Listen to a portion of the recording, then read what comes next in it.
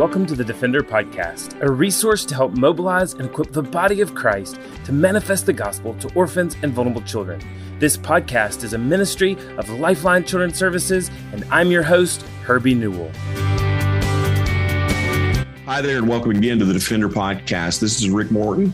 Today is April 12th, 2023, and I'm really excited today to be able to share a conversation with you with a couple of friends and to really dig into a book that I'm terribly excited about and hope that folks that are a part of the Lifeline and Defender podcast community will jump in and benefit from. And so today we're blessed to be joined by Lisa Qualls and Melissa Corkum. Lisa and Melissa are friends. We've had the chance to be together some and get to know each other, and just really very excited about these ladies and the work that they do and the way that they're contributing to the adoptive and foster community. Their new book is Reclaim Compassion, The Adoptive Parent's Guide to Overcoming Blocked Care with Neuroscience and Faith. And so we're going to jump in and talk a little bit about that. We're going to give an opportunity to get to know Melissa and Lisa a little bit better and to talk about some of the things that are just really gold in their book. But before we get there, we're going to talk for just a second about Mission Kid. Mission Kid is a free resource for churches or families that perfectly complement your camp, backyard Bible club, VBS, or other ministry program for children. New for this year in Mission Kid is focus on India. We'll journey to India and explore how God is working through our partners to share eternal hope through practical care and the gospel. Lifeline's curriculum includes lesson materials such as daily videos, teaching guides, and promotional materials like printable flyers and graphics to use on social media. You can find all of that by going to lifelinechild.org/mission-kid. It's kind of a mouthful. lifelinechild.org/mission-kid, or you can just go to the show notes and find that link. And we would love to be able to come alongside your church in your children's ministry to talk about how the Lord's working through his church to care for vulnerable children around the world, particularly a new way or a new presentation of that in India. So let's get to it today. I am excited today to be joined by Lisa Qualls. Lisa is the author of The Connected Parent with Dr. Karen Purvis, a TBRI practitioner and a Christian spiritual director. As a birth mom and an adoptive mom, she writes and speaks with wisdom about the challenges and beauty of adoption. Lisa and her husband, Russ, live in Idaho, and they have 12 children and 2 granddaughters. Also, Melissa Corkum. Melissa is an adoptee and adoptive mom, and she provides insight and resources to adoptees and their parents through her writing, coaching, and speaking. She is a safe and sound protocol practitioner and a certified Enneagram coach. Melissa and her husband, Patrick, live in Maryland, and they have 6 kids and 2 grandkids. And Melissa, I cannot believe that you have 2 grandkids and I only have 1. It just doesn't seem possible. So, and I was able to beat Lisa to the grandmother mark too, which she's really bitter about. Just a little bit. I waited a very long time for grandkids, and you just snuck in your 30s. Y'all, it's like the best thing ever. I know, having friends who just were all goofy about being grandparents. I used to think, no, surely not. Like, parenting is great. It's, it's hard, obviously, especially with families like ours, but it's great. But this is like all the benefit and none of the responsibility. This is kind of what I signed up for. And I just didn't know it until I finally got a grandchild. It's awesome. Yeah, it's pretty much all joy. I just can't even believe it myself. Well, ladies, welcome to the program. We're excited to have you and would love to maybe start by having each of you just introduce yourself a little bit, tell us a little bit about your story and about where adoption intersects with your story. Well, for me, adoption has been a thread woven through my life since I was a young teenager. And my first experience with it was actually a very sad and devastating experience of becoming pregnant as a young teen and being in foster care. And being truly forced to place my child for adoption as a young teenager. And I honestly, and this is a whole other story, but I felt like adoption had ruined my life. But in that time that I was in foster care, I came to know Jesus. And so my entire life was changed really, for all eternity because of the suffering of that experience. But I didn't actually imagine that I would ever become an adoptive mom because over the years I became quite bitter toward what had happened to me. But God, in his redemptive glory, tends to take those things that we don't want, and he still can heal and redeem. So that is a very, very long story. But many, many years later, some good friends of ours called to tell us that they were adopting from Ethiopia.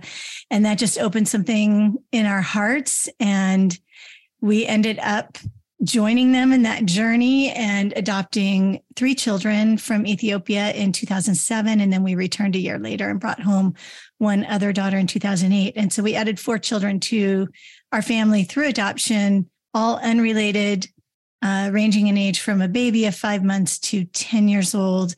They all joined our family within about 15 months, I'd say. Melissa, how about you?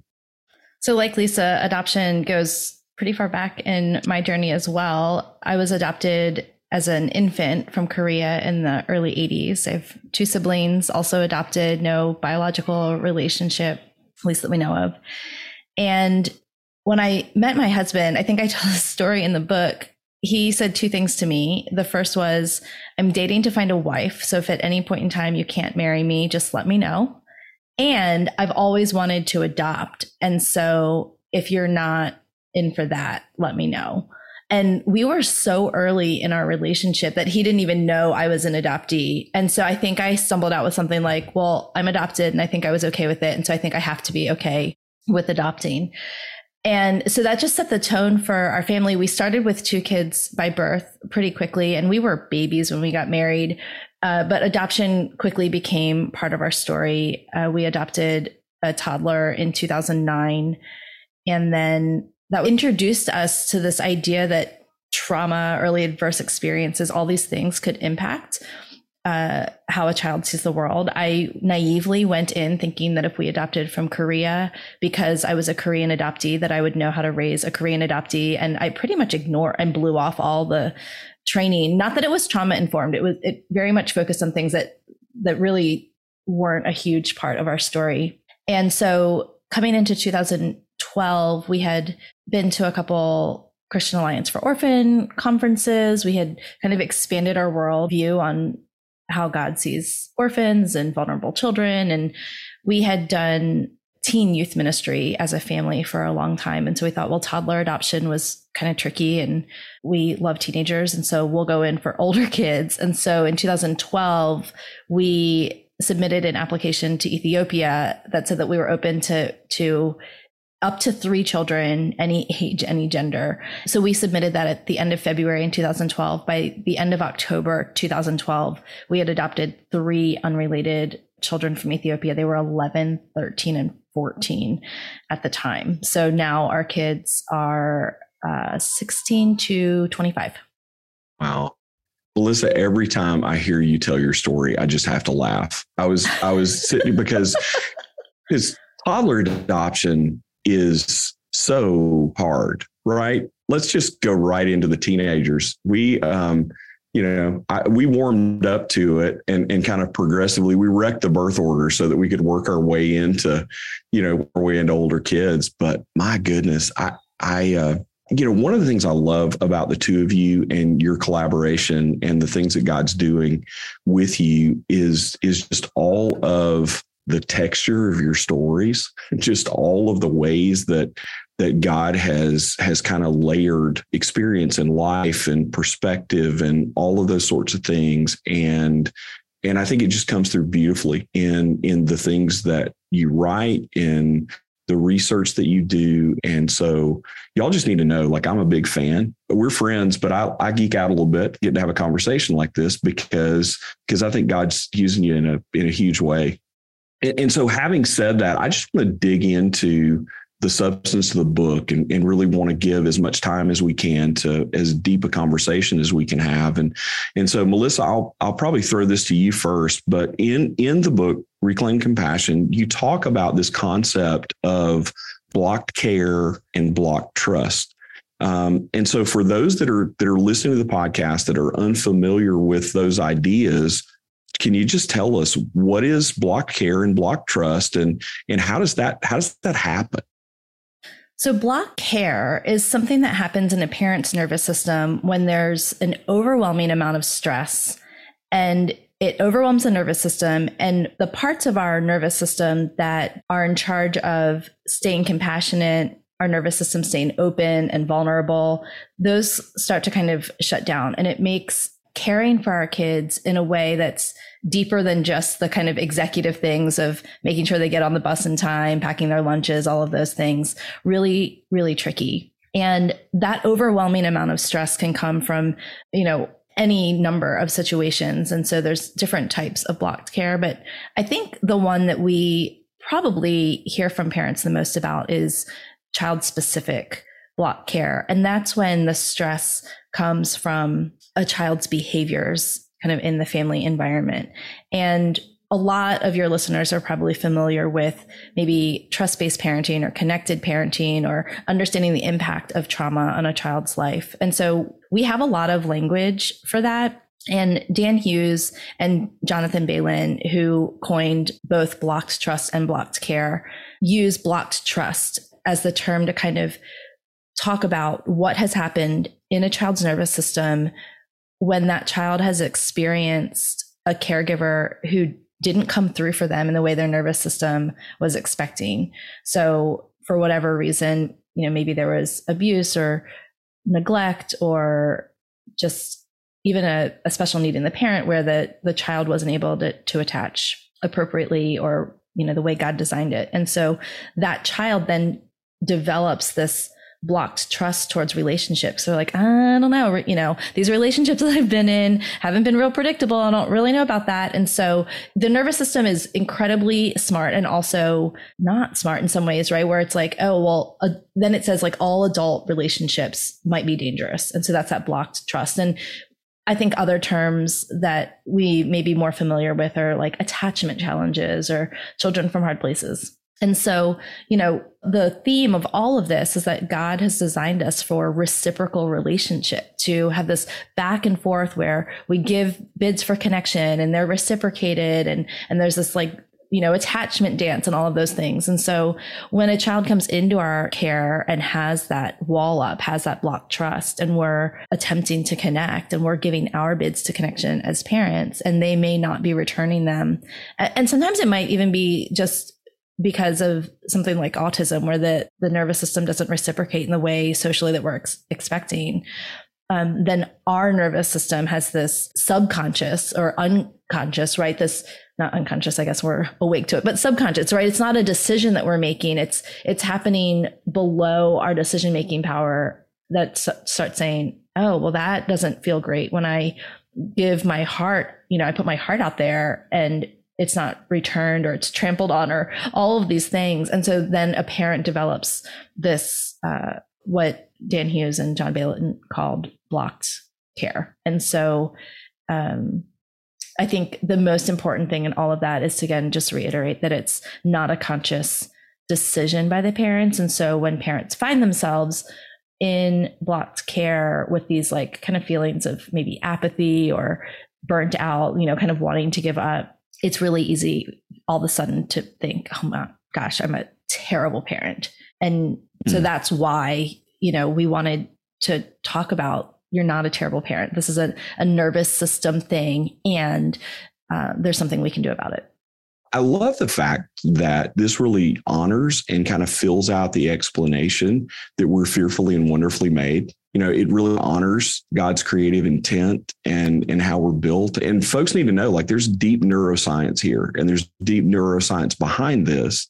But I also want you to know about the book that it's presented in a really accessible way. And you all talk about it really practically. I think the other thing too, and we've seen this just from a practical perspective of preparing adoptive families, is that so much of what's out there, and Melissa, you referenced TBRI and, other modalities that we talk about in trauma-informed care. And the perspective is always the child and toward the child. And very rarely does the perspective, really shine on us significantly and talk about us and our attachment and our attachment style and all these kinds of things. And so I think, I just want to say thank you, because I think part of what you do is you give voice to both sides of the equation and help us to really be able to think, broadly and deeply and accurately about ourselves, as much as we're trying to think that way and lean in with our kids.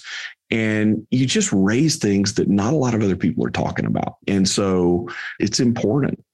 So Lisa, in the book, you identify this idea that you talk about the role of parents and the role of the child and how those things come together.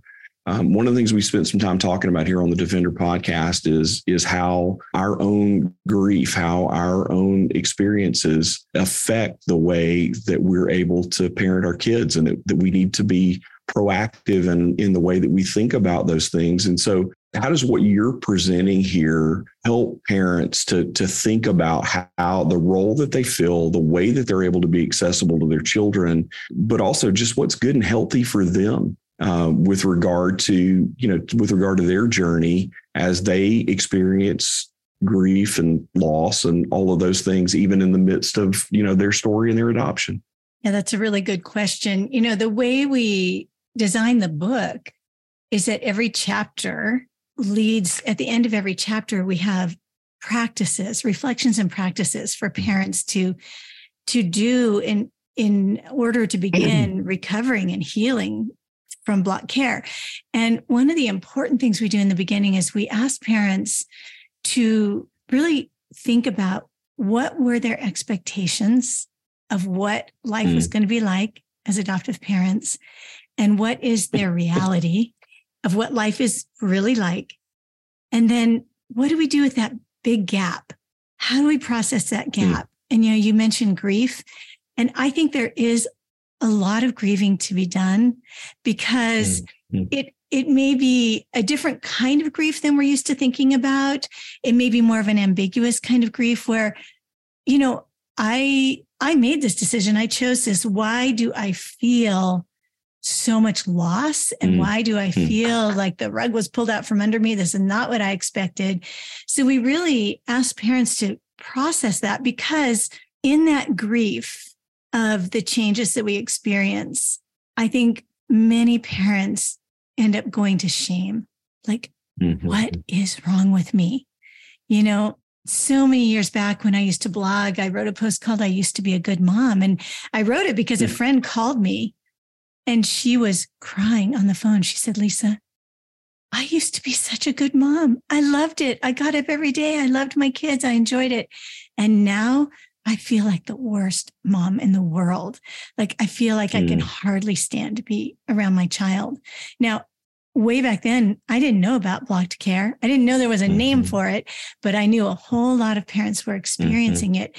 And one of the things with our nervous systems is that, the same part of our brain that processes physical pain. So like, I touch something hot and I pull away because it's painful and I'm not going to do that again. The same part of our brain processes emotional pain. And so when we as parents are making efforts, like Melissa mentioned, bids for connection, when we are making normal type efforts to connect with our children, and we receive a response that is confusing or really even directly unable to be received and maybe even aggressive against us, it's super confusing for our brains.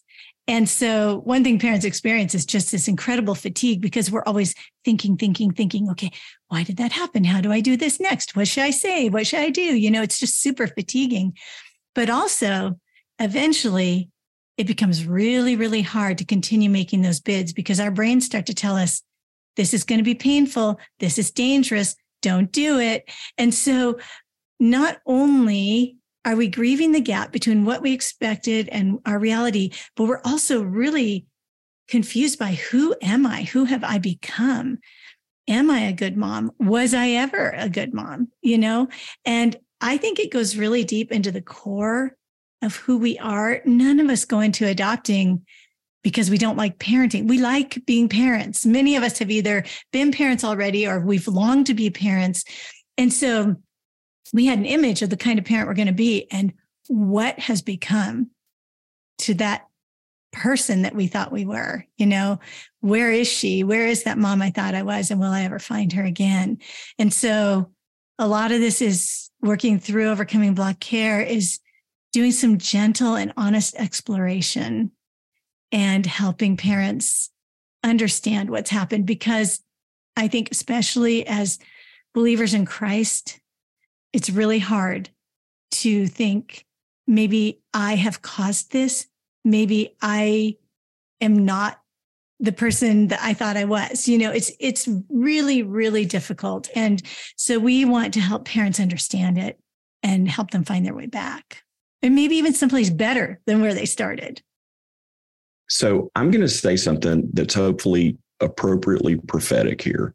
And it's the fact that I think we've reached the point in the conversation in the podcast where there are a bunch of people that are listening that are going, holy cow, have you been following me around?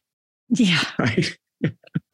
Yes. I think, and I think there are things that many of us have experienced that we didn't know how to name it. We didn't know how to understand it, but we knew it was present and we know we've been coming up against it repeatedly all the time. And so I think this is again, one of those concepts and one of those things that's not, it's not at the margins. It's not at the, at the boundaries of the things that we do in parenting or in parenting, through adoption. It's right at the very center of some of the stuff that, that really kind of troubles us and plagues us and exhaust us. And so that's why I want to be such an advocate and say, look, I think every adoptive parent out there ought to grab your book. I think they ought to read it. And I think they ought to, try to implement the things that are there because I think they're vital.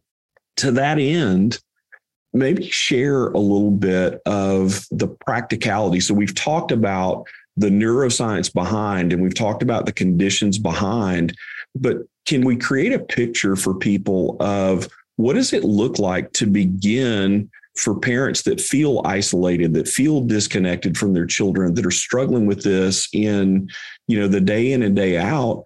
Maybe what are some of those things that we can begin to do in order to address that and in order to, to move to a healthier place?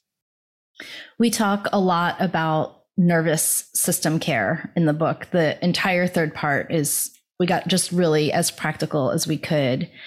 And we use the term nervous system care over something like self-care for a couple of reasons. I think self-care has a lot of baggage with it these days. And so sometimes people dismiss that as not a viable solution before they even understand what we're talking about.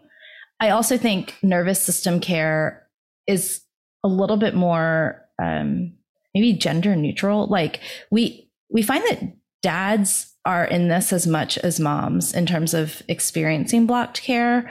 And for whatever reason, self-care has this like bubble bath kind of maybe perhaps more feminine image to it. And one of the things that we talk about is something called felt safety in the book. And this is this idea that our nervous system is making a judgment call thousands of times a second about whether we're safe or we're not safe. And if we have these experiences, if our kids have experiences of early, adverse challenges and attachment breaks, their nervous system is going to assume danger unless there's very clear evidence to the contrary. And as parents who could be experiencing blocked care, our nervous system starts to have that same confirmation bias that we might not be safe, perhaps in relationship with our kids that are having the biggest behaviors. And so kind of the name of the game for overcoming block care becomes, how can I learn enough about my own nervous system as a parent to stay anchored in a sense of felt safety, even when my child is not acting out of their sense of felt safety, or the people around me are not acting out of their sense of felt safety. And, we don't want to turn off our stress response system, right? We still want to be able to sense real danger. But we don't want it to be so oversensitive that we're kind of prone to this shutting down, blocking off relationship.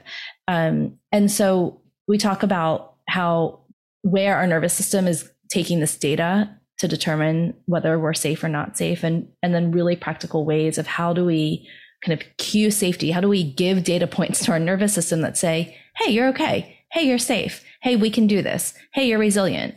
And so that's kind of like the big picture of what that looks like.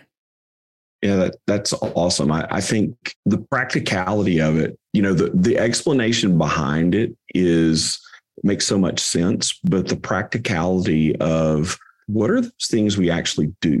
What are those things that we actually, how do we calm our nervous system? How do we give clues? And I really, again, I'm just kind of geeking out over here because I think there's a perceptiveness in all this to say that some of the rhetoric around, self-care and those kinds of things, it feels sort of, and I would say it feels sort of light and fluffy at times, in something that doesn't feel very light and fluffy to us at all. Like this feels a lot of days like war. It feels like, intensity and those kinds of things. And so I think a lot of people are thinking in terms of like triage and the need for immediate care. And when they're met with, self-care, that sounds like, well, that may be great for someone, but I don't know if that's appropriate for me. And so I love that there really is an intentionality to talk about the depth and the difficulty, but also just to get down to a place of being really inherently practical, and that you're helping us to practice those things. You're helping us to learn those things and to put them into play by repetitive action and by creating those things for ourselves. And so you really do a lot in the book to talk about this idea of like creating positive patterns and particularly creating positive patterns of relationship with our kids. And so what are some examples of some things that you would say, hey, these are things that we see very often that are easy wins, or they're things that we can do that folks might just kind of resonate with and say, oh, wow, that kind of makes sense. Maybe I need to try that. Before we talk about connecting with our kids, I want to back up just a little bit and talk about sort of the whole process we take parents through in helping heal their nervous systems and overcome block care. We talk about it in terms of 3 different aspects of our lives and our bodies and our nervous systems. We talk about helping our inner world, the inner, I'm not explaining this probably really well, but our nervous system takes in information from within our bodies and in our minds. It takes in information from our exterior world, our senses. And then our nervous system's taking information from other people's nervous systems. So in relationship. And so we start with the internal world. So we start by taking parents very gently in very small steps through healing their nervous system in terms of caring for their bodies and working on having a healthy mindset.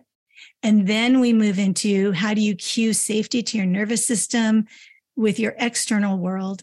And then we move into how do you cue safety to your nervous system through life-giving relationships. And so we talk about relationships with other safe people, We talk about your relationship with the Lord. And at the very end, when you've done all that other work to help your nervous system heal and overcome block care, we start talking about connecting with your child, because we need to heal all those other aspects, or at least be moving in that direction before we really have the capacity to do the work to connect with our child. So, some examples in each of those. Melissa, do you want to maybe touch on some examples of overcoming block care in our internal and external world? And then I'll talk about our kids. Yeah. So I think none of this is rocket science, but if we think about the extra stress of parenting nervous systems that don't feel safe, right?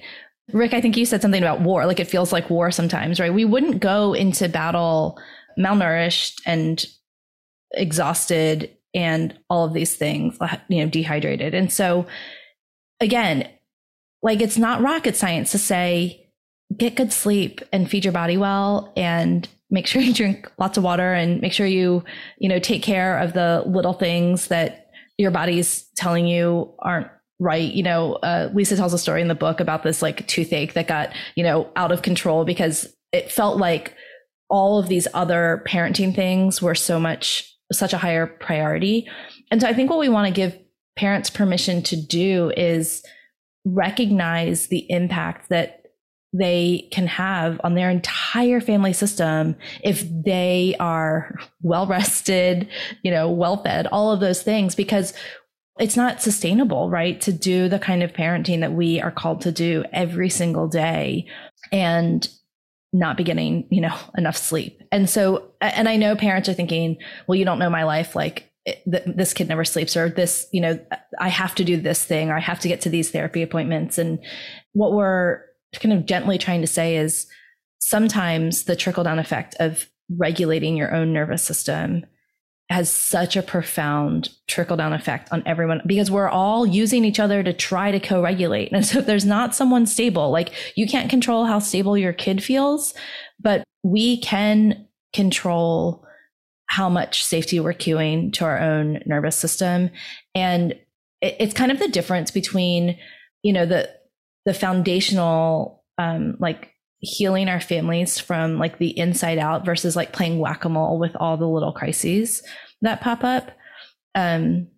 So some of the physical things I already mentioned, mindset things, like we have a tendency in our confirmation bias to say like, oh, today's going to be just as bad as yesterday or worse. And so we encourage parents to, kind of reverse some of that. It could be something as simple as a gratitude journal, or we have these other activities, points of joy and foundation of fun and things like that, that kind of help parents' minds not be dragged down to just assume that it's going to be terrible every single day, or to recognize that two things can be true. I could have had a really tough day with my child, and there could have been a couple really sweet moments mixed in to all of that chaos. And then external world things. What I love about these are they don't take a ton of extra time or money, but they're like adding things to what we're already doing. Like we have to be in our house. If we're stuck in our house all day with our kids, maybe we can make that much better if we diffuse our favorite essential oil or play music that just really feeds our soul.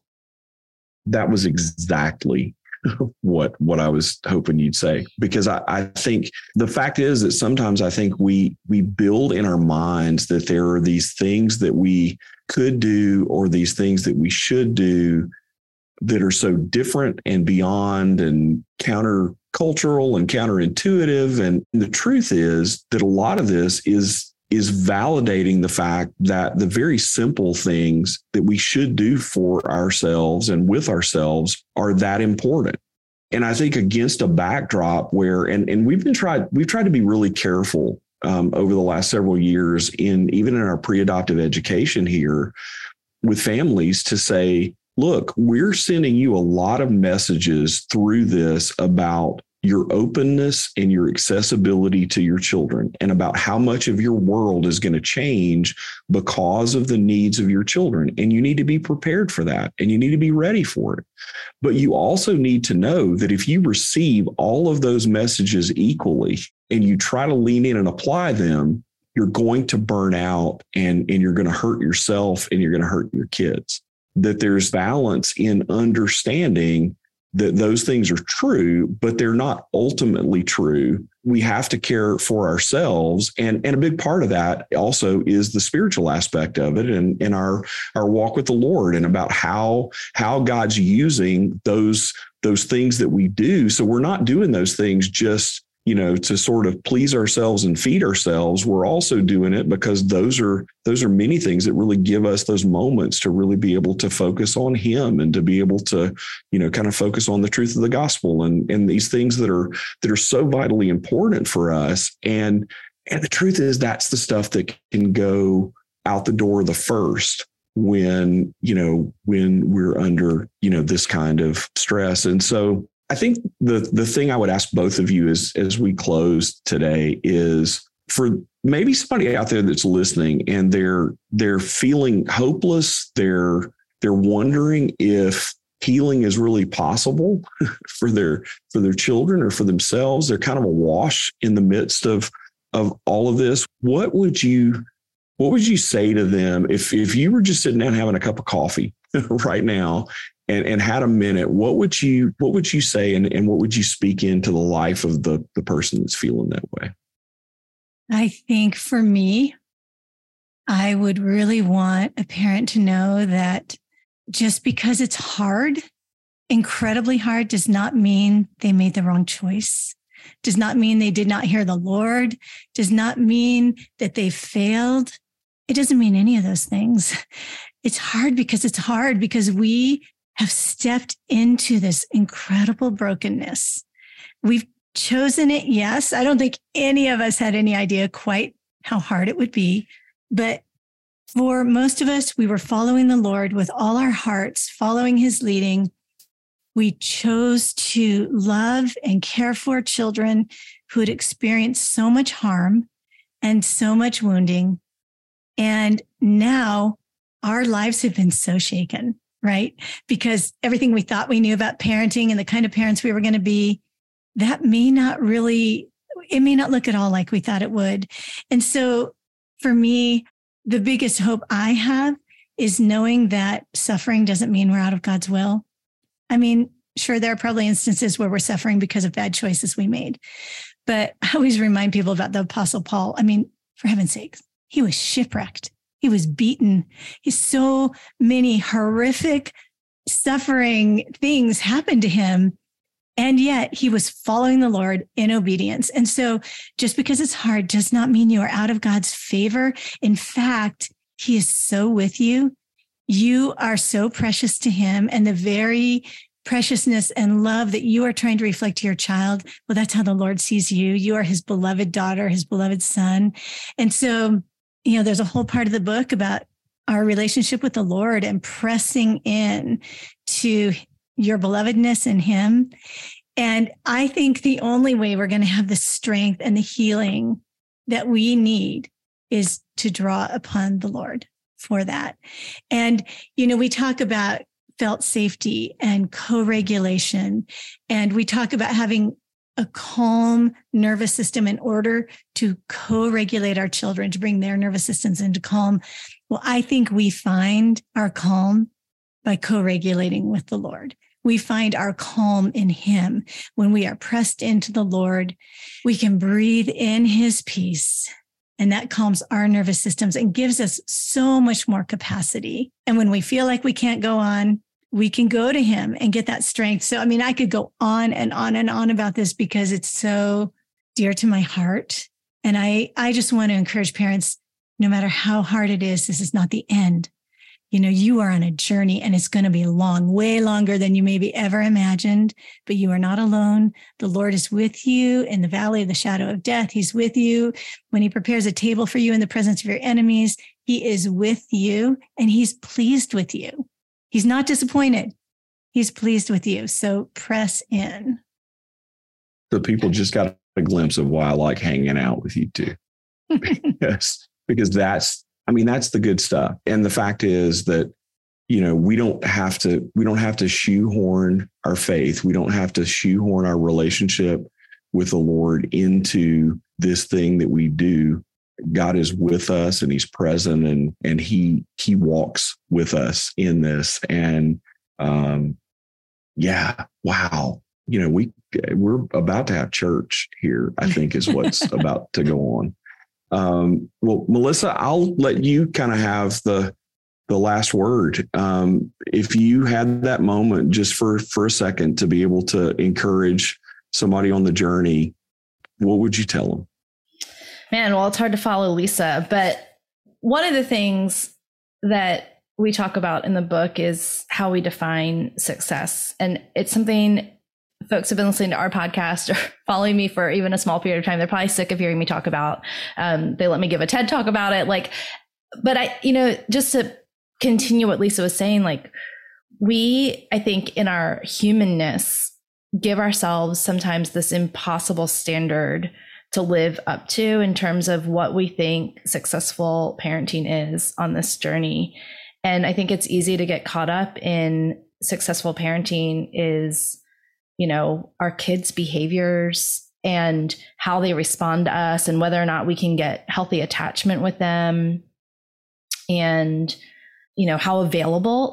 I remember after learning about trust-based parenting and trust-based relational intervention and all of these things, all of a sudden my definition of success became I'll be available to my kids to connect 100% of the time because that's what they need to heal. And so then I was trying to take the place of God in their lives, I'll be, if I can't be available and then they feel disconnected, it must be my fault that they're, not feeling like they're a part of our family or whatever. And so I think just to release parents into our definition of success has to be around something that we can control. And that's so tricky. And there's so much that we don't control. And so that might be I'm successful if I'm, co-regulating in my relationship with the Lord today. And if all the other things are burning down around me, then I can anchor in on that and not feel shame or frustration around, all these these other outcomes that we ultimately don't have control over. And I think that lesson has come at a length and price of a lot of years of parenting. Between the three of us, most of our kids are all teenagers or young adults now. And there's nothing that can teach us this lesson, I think, more than watching our kids become young adults and realizing how much is actually outside of our control. But yet in the letting go of all of those things that I was trying to control in my early years of parenting has come so much more peace, because I'm not frantically trying to put, insert myself where frankly, I probably didn't belong in the first place. In our house, one of the things that we've been learning and something Denise and I have been kind of walking through is really just embracing the idea that the Lord didn't place our children in our home because of our sufficiency. He placed them in our home in order for them to be able to learn of his sufficiency. And that's been a lifelong, hard earned kind of thing. And it wasn't obvious for a long time. And we worked hard and, probably hurt ourselves and hurt our kids along the way, trying to be sufficient. There's a weird way that the Lord has bringing us to a place of submission and bringing us to a place of awareness of those things. And I'm really thankful for the way that both of you speak into that place and help us to be able to deal with our own insufficiency and press into the insufficiency of the Lord. And so thanks for joining us. A couple of things I want to say as we're closing is one, there is a fantastic podcast out there that you need to listen to, and that's the Adoption Connection, because these two ladies are there regularly talking about all things adoption and a lot of the concepts that are in and around this book and more. And so please go sign up right now. Go find it wherever you get your podcast and sign up for the Adoption Connection. The second thing is I want to I want to tell you unashamedly, go out and buy yourself a copy of Reclaim Compassion and grab one for somebody else who hasn't heard this podcast and didn't get the benefit of understanding what's there. And the reason I say that is not because it's not about book sales. It's about ministry, and it's about helping. And I really do believe that there's vital truth that's being shared in this book. And so, Melissa, Lisa, thank you so much. Oh, you have something else. All right, go for it. Okay. One of the things Melissa and I did in our process of researching and writing this book is we've developed 10 signs of blocked care. And we have a free assessment for your listeners that we would just welcome them to come and take this very simple assessment. It probably takes a minute if people are just answering from their gut. It's goes through the signs of blocked care, and they can find that at theadoptionconnection.com/defender. And if they have questions, it will also give them a place to find more answers and more resources for overcoming blocked care. So how about that? How about a surprise, right? Like we get a free gift out of this. And I know one of the things that people listen to this podcast love free things. So anybody that's going to come alongside and help, right? Yep. But no, thank you. And thank you for that gift for us and for our listeners and the opportunity to be able to dive in a little bit longer. So one more time, that URL is theadoptionconnection.com/defender. Excellent. And we'll put that in the show notes and make sure that folks that when you go there, you'll be able to find it. Wow. Thanks so much. Let's do this again. This is fun and always great to be able to catch up with the two of you and hear what you're working on and just hear how the Lord's using you. Well, thanks so much for having us. It's been wonderful. Yeah. Thanks so much. Well, thanks again for joining us on the Defender podcast. We will be right back here next week again, and we'll be talking about how we are called to equip the body of Christ to manifest the gospel to orphan and vulnerable children and vulnerable families. And we thank you for today and for the opportunity, and pray that you've been ministered to well by this conversation. Thanks for listening to the Defender Podcast. If you enjoy making this podcast a part of your weekly routine, we'd love for you to take a moment to subscribe, rate, and review the Defender Podcast to make it easier for more people to find. For more information on how you and your church can partner with Lifeline, visit us at lifelinechild.org. If you want to connect with me, please visit herbienewell.com. Follow us at Lifeline on Facebook, Instagram, or Twitter by searching for Lifeline Child. You can email us directly at info@lifelinechild.org. Beloved, will you allow God to use the gospel through you to impact the life of a child? Please contact us because we are here to defend the fatherless. We'll see you again next week for the Defender Podcast.